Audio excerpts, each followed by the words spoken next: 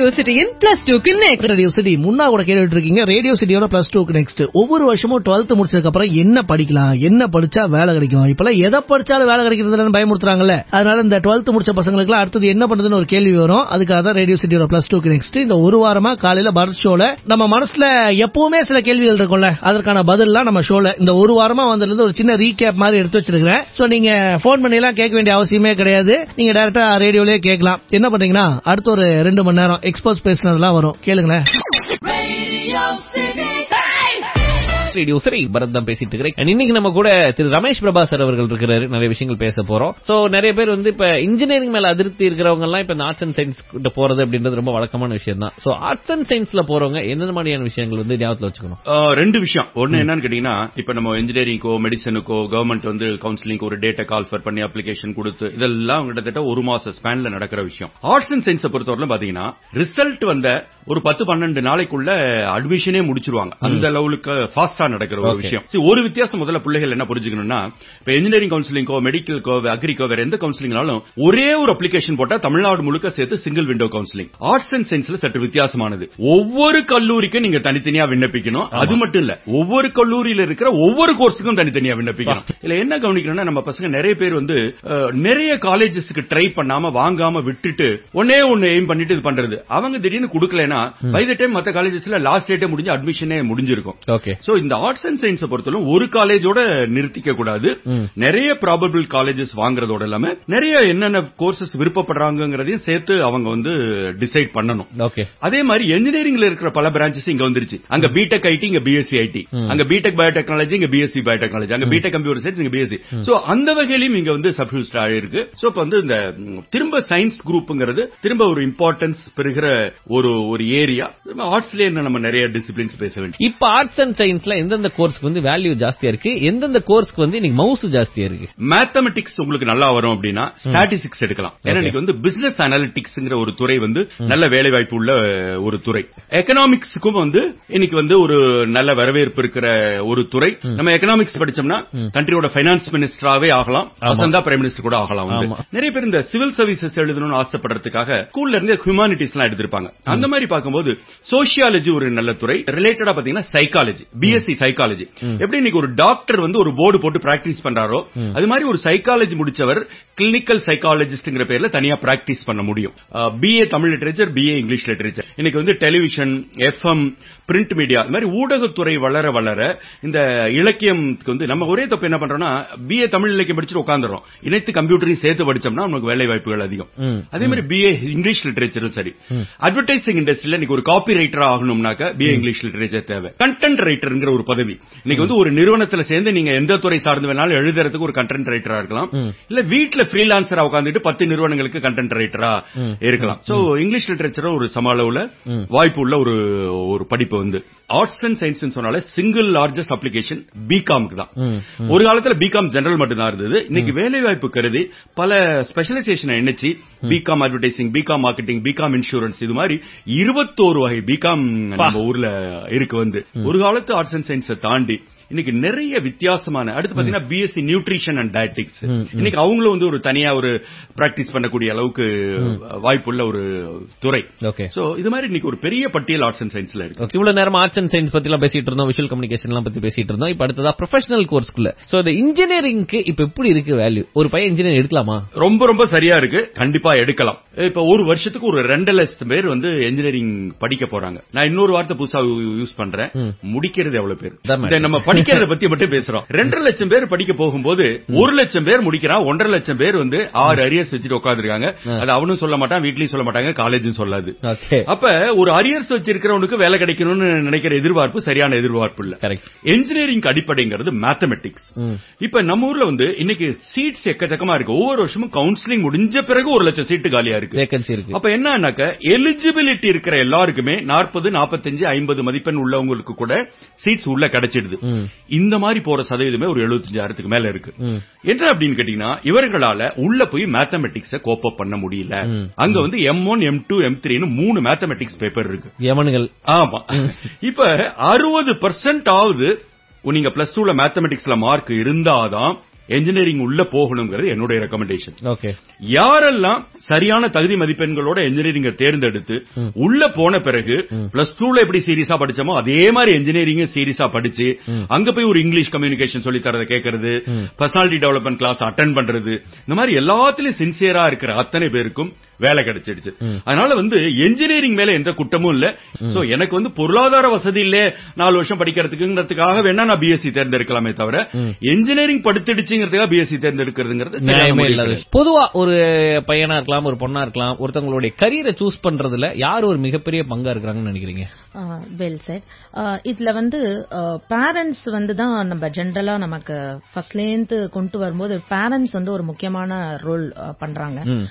இன்னைக்கெல்லாம் ஸ்டூடெண்ட்ஸ்க்கும் நிறைய தெரியுது அதை பத்தி, இருந்தாலும் பட் ஸ்டில் ஒரு பேரண்ட்ஸ் தான் முடிவெடுக்கிற லெவல்ல இருக்காங்க. அதாவது இப்ப எல்டர்லி பீப்புள் அப்படின்னாக்கா ஒரு 25 வயசு அப்படின்னாக்கா பரவாயில்ல, ஸ்டூடெண்ட்ஸ் லெவல்லயே ப்ரொஃபஷனல் லெவல்லே எடுத்துருவாங்க.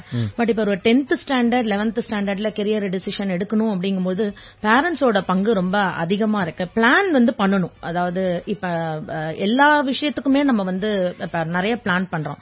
ஒரு வீடு வாங்குறதுக்கு ஹோம் லோன் எடுக்கிறோம், ஒரு மியூச்சுவல் ஃபண்ட்ல பணம் எப்படி போடுறதுன்னு யோசிக்கிறோம், ஒரு ஷேர் மார்க்கெட்ல எவ்வளவு இன்வெஸ்ட் பண்ணணும்னு யோசிக்கிறோம், ஒரு வெஹிக்கிள் லோன் எடுக்கணும்னா அதுக்கு எப்படி பர்ச்சேஸ் பண்ணணும்னு யோசிக்கிறோம், ஒரு ரிட்டையர்மெண்ட் பிளான் லெவல்ல யோசிக்கிறோம், ஒரு மேரேஜ் பண்ணணும்னா அதுக்கு பிளான் பண்றோம். சோ இது எல்லாமே லைஃப்ல ஒரு பிளான் அப்படின்னு நம்ம பண்ணும்போது கெரியருக்கும் எஜுகேஷனுக்கும் கண்டிப்பா ஒரு பிளானிங் நம்ம இந்த 15 வயசுல பண்ணாங்கன்னா ரொம்ப ரொம்ப இம்பார்ட்டன்ட். அது ரொம்ப இம்பார்ட்டன்ட்னு நான் ஃபீல் பண்றேன். இன்னும் நிறைய விஷயம் இந்த கவுன்சிலிங் சம்பந்தப்பட்டதெல்லாம் பேச போறோம். ஹேமலதா ஸ்ரீராம் மேடம் அவங்க வந்திருக்காங்க. அவங்க நிறைய விஷயங்கள் ஷேர் பண்ண போறாங்க. பொதுவா சில பசங்க நம்ம என்ன படிக்க போறோம்னு தெரிஞ்சுக்கிறாங்க. சில பேருக்கு எப்படின்னா அவங்க அம்மா அப்பாவோட கைடன்ஸ் இருக்குது, அவங்க ஸ்கூல்ல கைடன்ஸ் இருக்குது. இன்னொரு சில பேர் கன்ஃபியூஸ் ஸ்டேட்ல இருப்பாங்க. அதாவது அப்பா அம்மாவும் கன்ஃபியூஸ்டா இருப்பாங்க, பசங்களும் கன்ஃபியூஸ்டா இருப்பாங்க. அந்த மாதிரி இருக்கிற பசங்களுக்கு நீங்க என்ன கைடன்ஸ் கொடுப்பீங்க? அதாவது கெரியர் கைடன்ஸ்ங்கிறது மோஸ்ட்லி இந்த கன்ஃபியூஸ்ட் கேட்டகரி தான் நம்மள அப்ரோச் பண்ணுவாங்க ஜெனரலாவே. என்ன மாதிரியான கன்ஃபியூஷன் இருக்கும் பேசிக்கா அவங்களுக்கு என்ன குரூப் எடுக்கிறதுன்னு புரியாது. நம்பர் 1 லைக் இப்ப எப்படி வருவாங்க அப்படின்னாக்கா, நல்லா மேக்ஸ் போடுறான் அதனால நான் காமர்ஸ் அக்கௌண்டன்சி எடுக்கிறேன் அப்படின்னு சொல்லுவாங்க. சயின்ஸ் ரொம்ப நல்லா ஸ்கோர் பண்ணிருக்கான் அதனால நான் மேக்ஸ் பிசிக்ஸ் கெமிஸ்ட்ரி எடுத்திருக்கேன் அப்படின்னு சொல்லுவாங்க. சோ மார்க் நிறைய எடுக்கிறதுக்கும் நம்ம படிப்பு செலக்ட் பண்றது ஃபியூச்சர் என்னன்றது டிசைட் பண்றதுக்கும் ரெண்டும் வேற வேற பார்த்து நம்ம அதுல கன்ஃபியூஸ் ஆயிடக்கூடாது.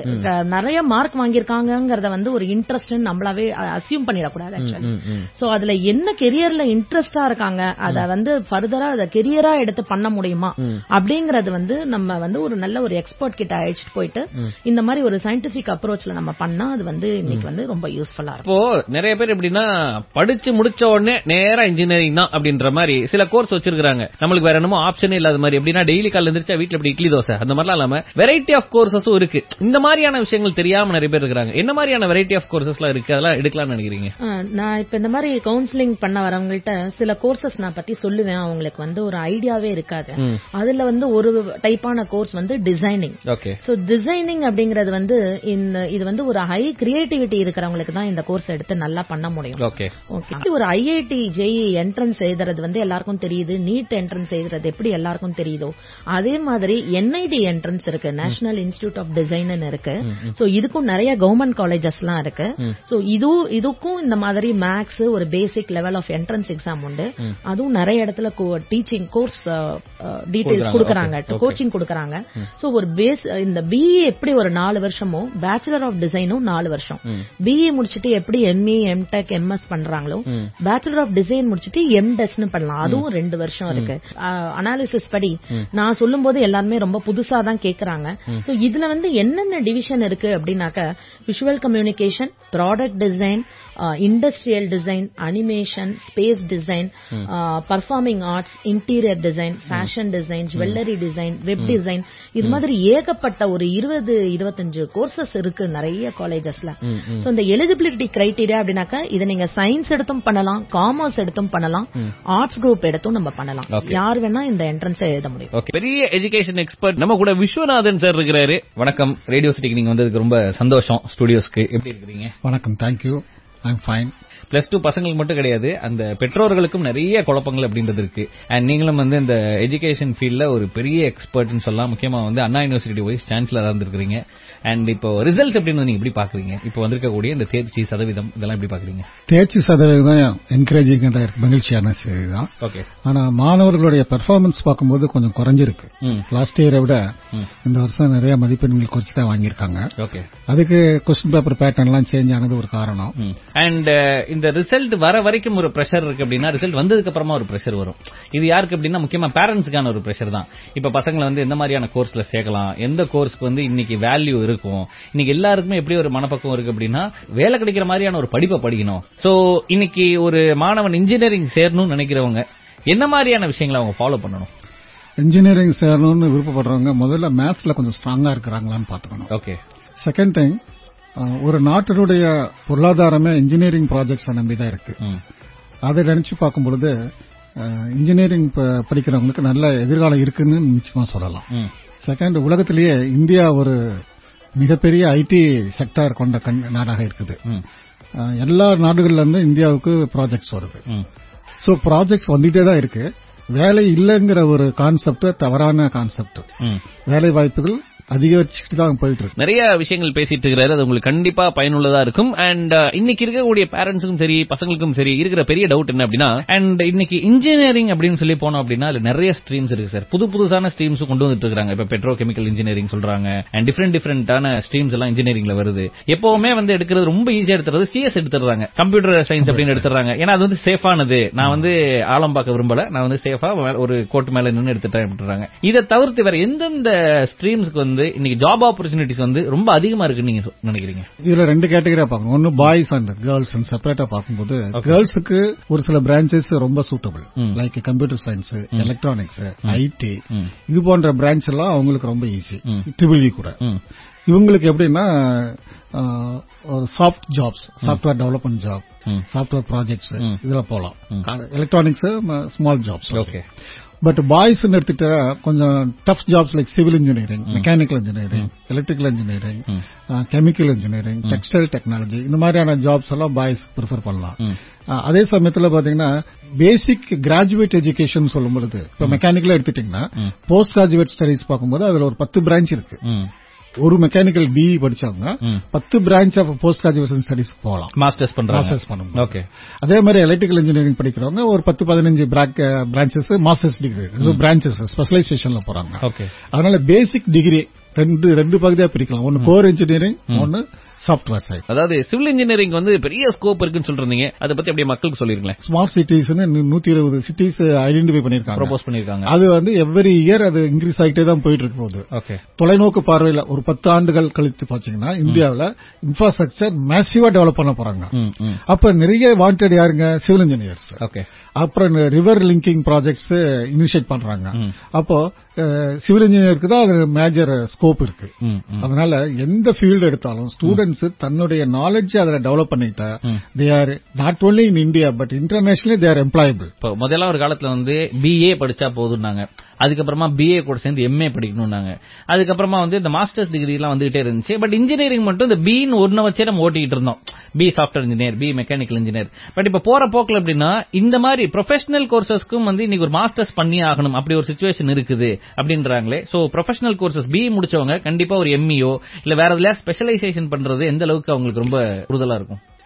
எஸ்பெஷலி இப்ப ஏற்கனவே 24 ஐஐடி இந்தியாவில் டெவலப் பண்ணிட்டு இருக்காங்க. பழைய ஐஐடிஸ் 8 போக புதுசா ஒரு 16 ஐஐடி வந்துட்டு இருக்கு. சரி. ஒவ்வொரு ஐஐடிலயுமே மாஸ்டர்ஸ் டிகிரி ப்ரொபோஸ் பண்ணிட்டு இருக்காங்க. எந்த ஒரு ஸ்டூடெண்ட்ஸும் ஐஐடில மாஸ்டர்ஸ் டிகிரி படிக்கிறவங்க ஃபெயிலியர் ஆகிறதுக்கு வாய்ப்பே இல்ல. எக்ஸலன்ட் ஸ்கோப் இருக்கு. அதனால ஒரு எஜுகேஷன் டெவலப்மெண்ட் வரும்போது மாஸ்டர்ஸ் டிகிரி இம்பார்ட்டன்ட். அதனால ஸ்டூடெண்ட்ஸ் கிராஜுவேஷனோட நிறுத்தாம மாஸ்டர்ஸ் டிகிரி படிக்கிறவங்களுக்கு லைஃப்ல நல்லா செட்டில் ஆகும். சார், பேரண்ட்ஸ்க்கு சொல்லக்கூடிய விஷயம் என்ன? அதாவது இன்னைக்கு இருக்கக்கூடிய பெற்றோர்களுக்கு தான் இன்னைக்கு நிறைய நம்ம வந்து இன்புட்ஸ் கொடுக்க வேண்டியது இருக்கு. ஏன்னா அவங்க வந்து இப்ப பசங்க வந்து அவங்க பேசதான் கேக்குறாங்க, ஏன்னா அவங்க இன்ஃபுளுன்ஸ் பண்றதா நிறைய விஷயத்துல நடந்துட்டு இருக்கு. சோ பேரண்ட்ஸ்க்கு நீங்க சொல்ல வேண்டிய விஷயம், பேரண்ட்ஸ்க்கு என்ன கவுன்சிலிங் போறதுக்கு முன்னாடி? இன்ஜினியரிங் கோர்ஸ் படிக்க வைக்கிற பேரண்ட்ஸும் சரிங்க, ஆர்ட்ஸ் காலேஜ்ல படிக்க வைக்கக்கூடிய பேரண்ட்ஸும் சரி, அவங்களுடைய ரோல் வந்து almost equal. along with the institution. ஒரு கல்லூரியில சேர்த்துட்டோம் அப்படின்னு சொல்லிட்டு அவங்க ஒதுங்கிடக்கூடாது. எப்படி ஸ்கூல்ல இருக்கும்போது குழந்தைங்களுக்காக அவங்க காலையில எழுந்திருச்சு அவங்கள படிக்க வச்சு ஸ்கூலுக்கு அனுப்பிச்சாங்களோ அதே மாதிரி கல்லூரி வாழ்க்கையிலையும் மாணவர்களோட இன்வால்வ் பண்ணணும். ஒரு ஸ்டூடெண்டோட டைரக்ஷன் அது அட்டென்ஷன் எங்க வெளியில போயிட்டு இருக்குதுங்கிறத பேரண்ட்ஸ் தான் கண்டுபிடிக்கணும். இப்ப எஸ்பெஷலி பெண் குழந்தைகளுடைய கல்லூரி வாழ்க்கை மிகவும் ஒரு கேர்ஃபுல்லா பார்க்க வேண்டிய சூழ்நிலை இன்னைக்கு. சோசியல் மீடியாவில் குழந்தைங்களா மாட்டிட்டு அவஸ்தப்படுறாங்க. சோ பெற்றோர்கள் அவங்க கூட டெய்லி கவுன்சிலிங் மாதிரி ஒரு ஃப்ரெண்டா பழகி அவங்கள எப்படி படிக்கிறாங்க, என்ன ட்ராக்ல இருக்காங்க, அவங்களுக்கு என்ன ஹெல்ப் வேணும், அவங்க கல்லூரிக்கு போகணும். கல்லூரியில போய் தன்னுடைய சன் ஆர் டாட்டர் எப்படி படிக்கிறாங்க, எந்த சப்ஜெக்ட்ல வீக்கா இருக்கிறாங்க, அதுக்கு இந்த மாதிரியான கோச்சிங் கொடுக்கலாம். அதை எல்லாத்தையும் இன்டராக்ட் பண்ணணும் கல்லூரி ஆசிரியர்கள் கூட. அது ஒரு 3 மாசத்துக்கு ஒரு தடவை அவங்க காலேஜுக்கு போகணும். எனக்கு தெரிஞ்சு நிறைய பேரண்ட்ஸ் அந்த கல்லூரி போறதே இல்ல. அண்ட் இதையும் தாண்டி இன்னும் நிறைய விஷயம் சார் ரேடியோ சிட்டியோட +2 நெக்ஸ்ட்ல பேசுவாரு. அதெல்லாம் நீங்க பார்க்கலாம், பார்த்து தெரிஞ்சுக்கலாம். ரேடியோ சிட்டியின் +2 நெக்ஸ்ட். ரேடியோ சிட்டி தமிழ் எங்கேயும் எப்பொழுதும்.